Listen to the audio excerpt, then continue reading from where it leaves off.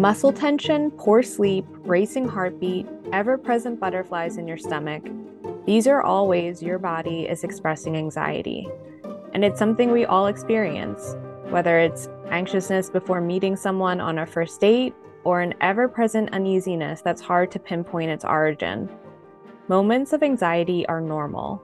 Long-term anxiety affecting your quality of life isn't, and coping with it isn't something anyone has to do alone. Welcome to the Health Nexus podcast powered by Jefferson Health. I'm Jessica Lopez. And I'm Carly Williams. We're back with more health questions for Jefferson Health experts to weigh in on. In this episode, we connect with adult psychiatrist Dr. Tal Weinberger to discuss the signs that it might be time to start taking anti-anxiety medication. She helps break down how you're diagnosed with anxiety disorder, considerations before taking medication, including side effects, and what to expect when and if you decide to go off these medications. So let's get into it. I'm Dr. Tal Weinberger. I'm an adult psychiatrist. I am currently Division Director of Outpatient Psychiatry at Jefferson. I have been in Philadelphia for many years. I did all my training at Penn, both medical school and residency, and I have been at Jefferson for 14 years. My area of special interest is in women's mental health. So I really feel very passionate about treating women during pregnancy and postpartum and making sure that they and their families get good care.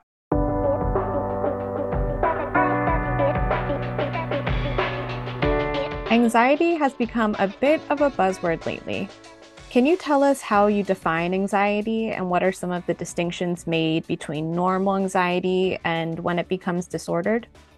Part of the difficulty is in that anxiety is something that, really unlike other medical issues, is something that really exists on a continuum with normal. Given the fact that there certainly are times where we've all experienced anxiety and it's been quite normal, it can be really hard to make distinctions and say when it becomes more problematic or pathological. The criteria that we really use for the most part to determine whether somebody's anxiety has become a problem that we need to think about treatment for is really persistence of the symptoms, how long do they last, and pervasiveness of the symptoms, right? How much of their day on a day-to-day basis is taken up with the symptoms. If somebody is anxious because something stressful has happened in their life, even really a very tremendously stressful thing that causes them great anxiety, generally we would expect that as that stressor resolves, the anxiety will abate with time. It may not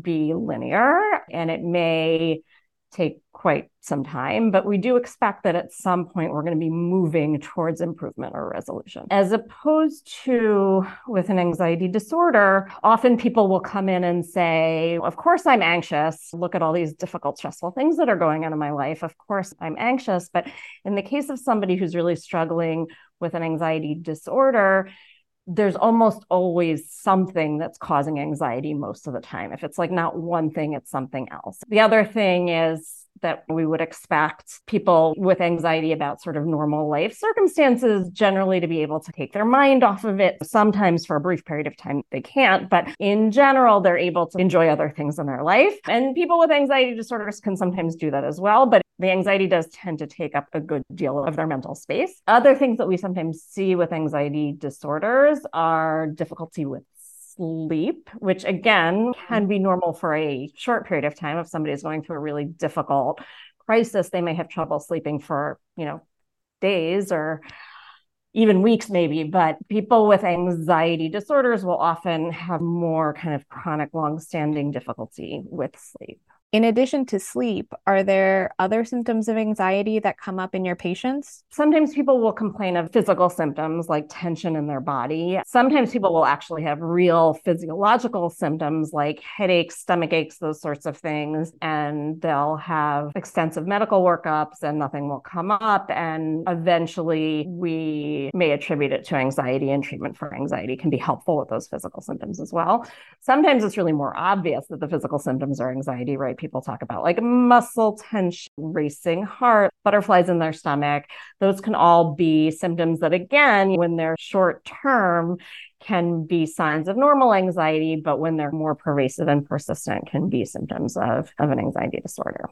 When we're talking about treatments for anxiety, what are some things people should consider before taking medication? So that's a great question. When we have established that there is an anxiety disorder that requires treatment, in other words, kind of using those criteria that we talked about earlier, where it's really persistent and it's really pervasive, and there may be some associated symptoms. In a situation like that, medication should be on the menu and really can be the first option for some people. Psychotherapy is also a really great treatment for depression and anxiety. And we really see our best outcomes when psychotherapy and medication are combined. That being said, there can be reasons or personal preferences where people really prefer medication over psychotherapy or psychotherapy over medication. And in a case like that, I would kind of be more inclined to make it a matter of choice. And it's obviously always a matter of choice. Patients can always say no to your recommendation, but I might make a stronger recommendation in the case of somebody really with more severe symptoms.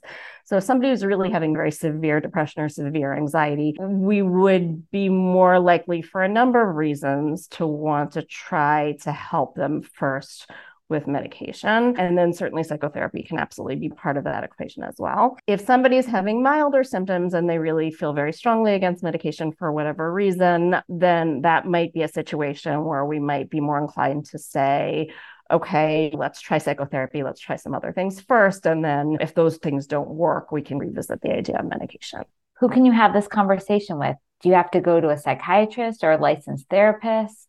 There are lots of different types of mental health providers that can do psychotherapy. Some psychiatrists can do psychotherapy. I think others are less comfortable with it and more comfortable with medication. But certainly there are many psychiatrists that are very comfortable doing psychotherapy. There are sometimes insurance obstacles to psychiatrists doing psychotherapy, and so that can be an issue. Psychologists, social workers can be excellent psychotherapy providers and often are psychotherapy providers. In terms of prescribing medications, honestly, most of the psychiatric medications prescribed in this country are prescribed by primary care doctors. And that's a function of a lot of different things. Carly here. Want to clarify that by psychiatric medications, Dr. Weinberger is speaking specifically to medications prescribed for depression and anxiety. Okay, back to the episode. The reality is that access to psychiatrists is really very limited. Unfortunately, there's much more need than there are us to meet that need. And having primary care doctors or OBGYNs prescribe medications for depression or anxiety, especially in the earlier stages, if it's less complex, can be a really great solution. When the system works, what we'll have is a primary care doctor starting somebody on a medication, and then if it works, then great. But if they run into obstacles, then that would be a point at which they would come and see us. What about once you start these medications? Are you allowed to consume alcohol while starting a new anti-anxiety medication? It really depends on what we're talking about with anti-anxiety medications. There's sort of two broad categories of medications that we use to treat anxiety. There are immediate acting anti-anxiety medications that for most people tend to be more short-term treatments. For some people, they can be longer-term treatments, but in general, those are medications that are used temporarily to treat acute anxiety and as a bridge to more definitive treatment. So that's one category of medications. So these are medications that work immediately and to help reduce anxiety. The medications that we tend to use longer term and for more definitive treatment are medications that are the same really medications that we use to treat depression for the most part, most of them. And those are medications that take some time to work. They're medications that you need to take over the course of weeks to months, and we really need at least 4 to 6 weeks to really see whether the medication is helping or not. That first category of medications really probably should not be consumed with alcohol. So these are the benzodiazepines, that class of medication. In general, they work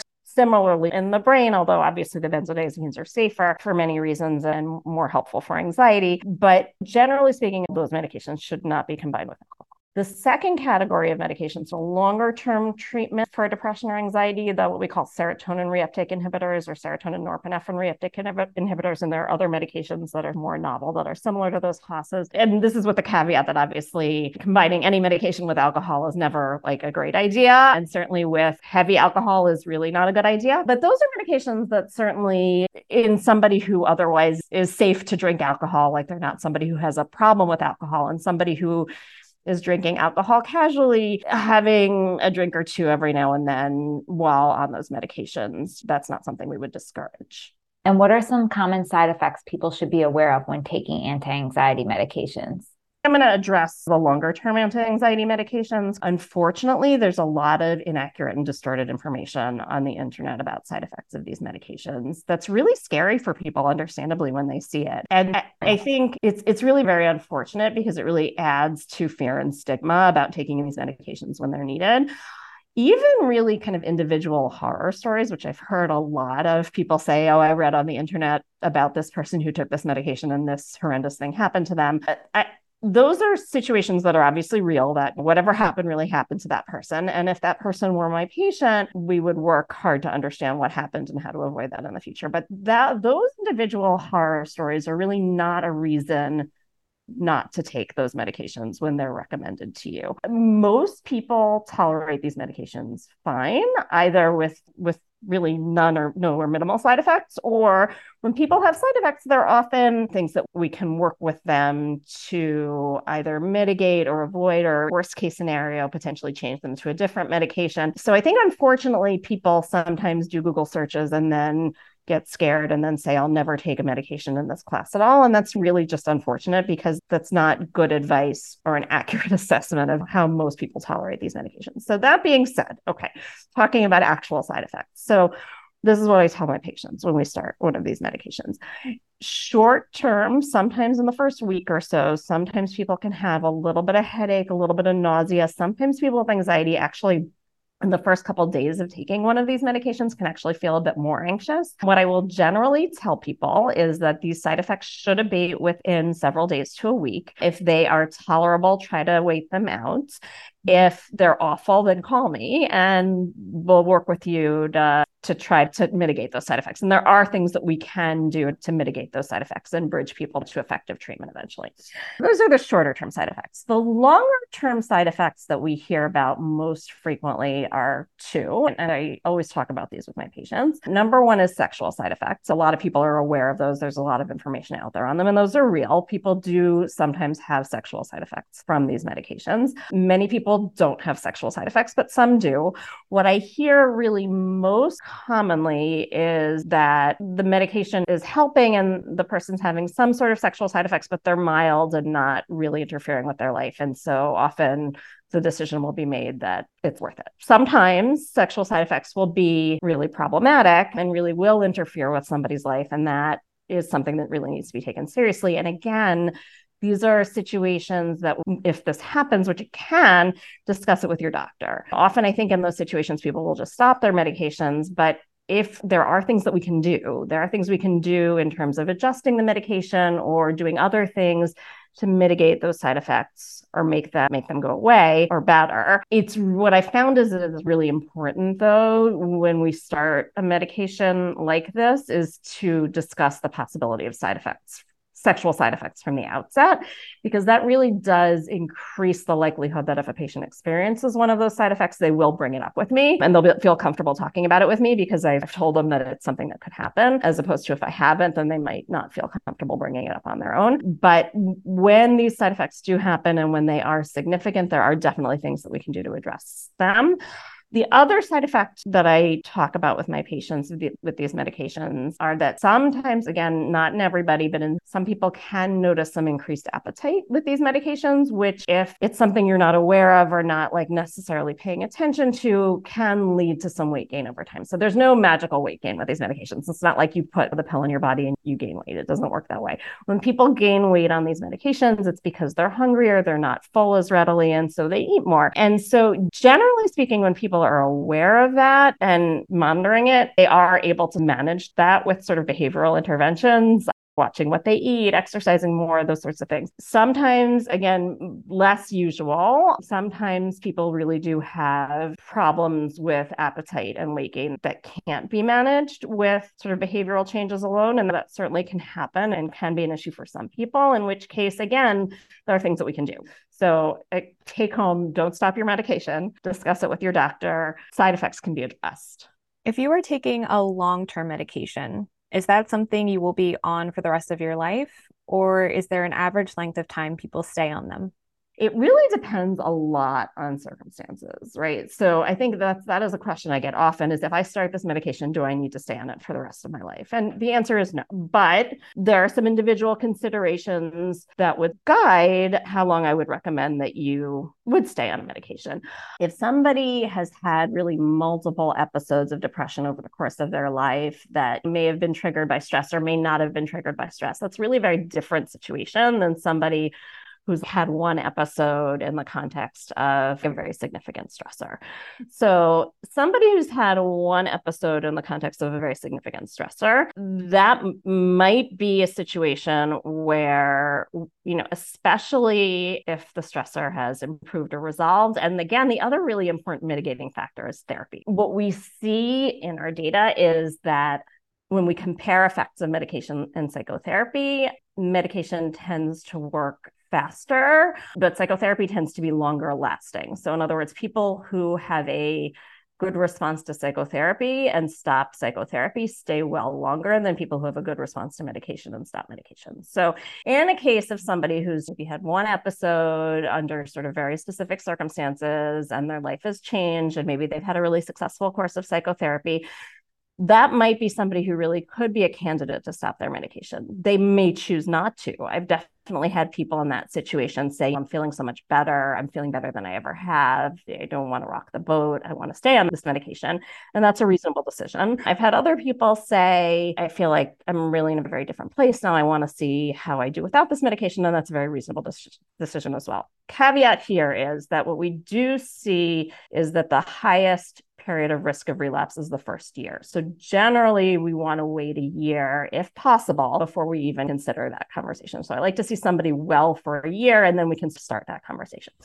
Somebody else who's really had recurrent episodes of depression throughout their life might not be as good a candidate to stop their medication. And somebody who's had 3 or more episodes of depression really is somebody who should probably consider staying on medication indefinitely because their risk of relapse is quite high. So those would be some of the factors we would think about in terms of advising somebody how long to stay on a medication. I think the other important factor that we take into consideration is the strength of a person's support system and the severity of their past episodes. So in other words, if somebody has had an episode that was really very severe, where they're really very depressed and impaired and may have even been suicidal, we might want to think longer and harder about when to stop medication in that person, as opposed to somebody who really had a more mild episode. And somebody who has people in their life who might notice if they're starting to do poorly off medication, might notice and say, hey, you really should call your doctor before things get really bad. That can be another kind of indicator of how safe it is to stop a medication. Because sometimes when people start to have mild, subtle symptoms, they may not notice right away, and other people in their life may notice first. That's a great point. And if someone is ready to go off their medications, how would they go about doing that? I wouldn't think they would stop cold turkey. So that is something to be done with your doctor. These are medications that I think, again, there's a lot of misunderstanding around what it means to stop these medications and have a problem. I've had a lot of people come to me and say, I wanted to stop my medication, so I stopped my medication and I felt horrible. And then that was more proof to them, like how damaging and toxic this medication was to them. So these medications, like most medications, if your body gets used to them, you can't withdraw them abruptly. We need to withdraw them slowly and carefully, and your doctor can do that with you. So if somebody's on kind of a more moderate dose of a medication, what we would do is taper it slowly, and then generally we can achieve getting the person off the medication successfully without problems. Sometimes we need to back up and do things even more slowly for some people who are especially sensitive, but generally we can get people off medications comfortably when it's appropriate to get them off medications. Besides medication, what are some other ways people can help manage their anxiety? When we're talking about self-care, we've already talked about how beneficial psychotherapy is, but are there other self-care tools that you encourage patients to use? I think that a lot of those things are really crucial first steps. So again, sleep is huge, right? I think we all know intuitively that if we get a bad night's sleep, like we handle everything poorly the next day and everything is all distorted and difficult. And so just think about somebody who's really struggling with depression and anxiety, and then on top of that isn't able to sleep, and then like everything is accentuated. So my trainees will tell you that I really ask a lot of detailed questions about people's sleep and their length of sleep and their quality of sleep, because it's just so very important, both as a predictor of depressive symptoms and anxiety symptoms, and also as a symptom of depression and anxiety. And helping with sleep can be super important. Exercise can be really important also. There's a lot of data out there on exercise really being a very effective treatment for depression and anxiety. Beyond that, there's some data for yoga. There's some data about the Mediterranean diet being associated with lower rates of depression. But I think the important thing is, though, really to get across is that, look, if those things work for you, that's great. If you're exercising and feeling well, if you're sleeping regularly and feeling well, if you're doing yoga or whatever it is you're doing, eating healthfully and you're feeling well, that's awesome. You don't need me. You never need to be in my office. That's fabulous. I think, unfortunately, where we sometimes run into trouble is with people who really are genuinely struggling with depression and anxiety and who are trying those things and who are really trying those things really hard and they're not working. And then there's somebody in their life telling them, if only you would just exercise, or if only you would take this supplement, or if only you would do some sort of meditation, you wouldn't feel this way. And they've tried those things, they genuinely have, and they're not feeling better. And then it's a double-edged sword because they're depressed and they're feeling bad about themselves because they're depressed, or they're anxious and they're feeling bad about themselves because they're anxious. And now on top of that, like they can't fix it and they feel like they should be able to because there are all these well-meaning people in their life telling them that if only they did this, they would feel better, and they're doing it and they don't feel better. And so that's more evidence that they're defective or flawed, or there's something wrong with them, or they're not doing it well enough, and it adds. So I think at some point in those situations, I would absolutely encourage people to try, positive lifestyle changes to feel better. And often those things can be really quite helpful. But at some point, if they're not helpful or they're not as helpful as we like, we have to call it and move on to other things. I say this loosely because can we really say we're out of COVID? But at this stage in the pandemic, can you speak to how it has affected people's anxiety and any personal reflections? There's been a lot of literature out there and a lot of out in the popular press about COVID and its impact on mental health and depression and anxiety and other mental health outcomes. And I think it's intuitive. We don't necessarily need somebody to do a study. It's intuitive that like social isolation is like not good for people's mental health. And I think we could all probably predict that. And that was true. The silver lining there is that it really has, I think, brought a much greater degree of awareness to these problems. People who are struggling are really taken more seriously now that sort of COVID has really drawn more attention to the seriousness of these problems and the legitimacy of these problems. And people are more willing to talk about it. People are more willing to seek help. People are more open about it. And now what needs to happen next is we need a lot more resources, because before COVID, there were more people needing help than there were of us. And now it's really true. But again, I think there's more knowledge of how desperately we need those resources. And hopefully we'll be able to respond to that by having more resources. I think the other really gift that COVID gave us, and obviously many horrible things happened as a result of COVID, but I think the other silver lining here is the access to telehealth. So before COVID, really being able to do psychiatric care, psychological care over telehealth was really very limited. Insurance companies didn't authorize it. It wasn't really an accepted sort of form of treatment. And now it's really become something that we offer, and insurance companies have embraced it, and providers have embraced it, patients have embraced it, and it's really increased access to care. We watched our numbers in the first couple months of COVID, and it really increased our access to care in our clinic tremendously. So many more people were able to make their appointments and now had access to care because of telehealth. Having people have the option of telehealth really provides options for people who don't have transportation transportation or who don't have childcare or who have other obligations during the day at the time of their appointment, that those are opportunities they wouldn't have had otherwise. What a reassuring conversation normalizing anxiety and getting help if and when you need help, especially now.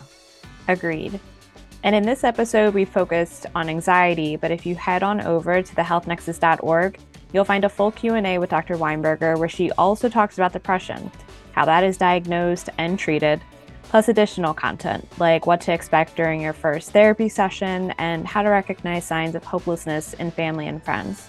Check the show notes for that link. If you enjoy our podcast, we truly appreciate a rating on Apple, Spotify, or wherever you listen to podcasts. We love your feedback.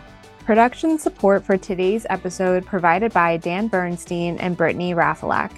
This podcast is edited with support by Barbara Henderson. We're your hosts, Jess Lopez and Carly Williams. Thank you for listening.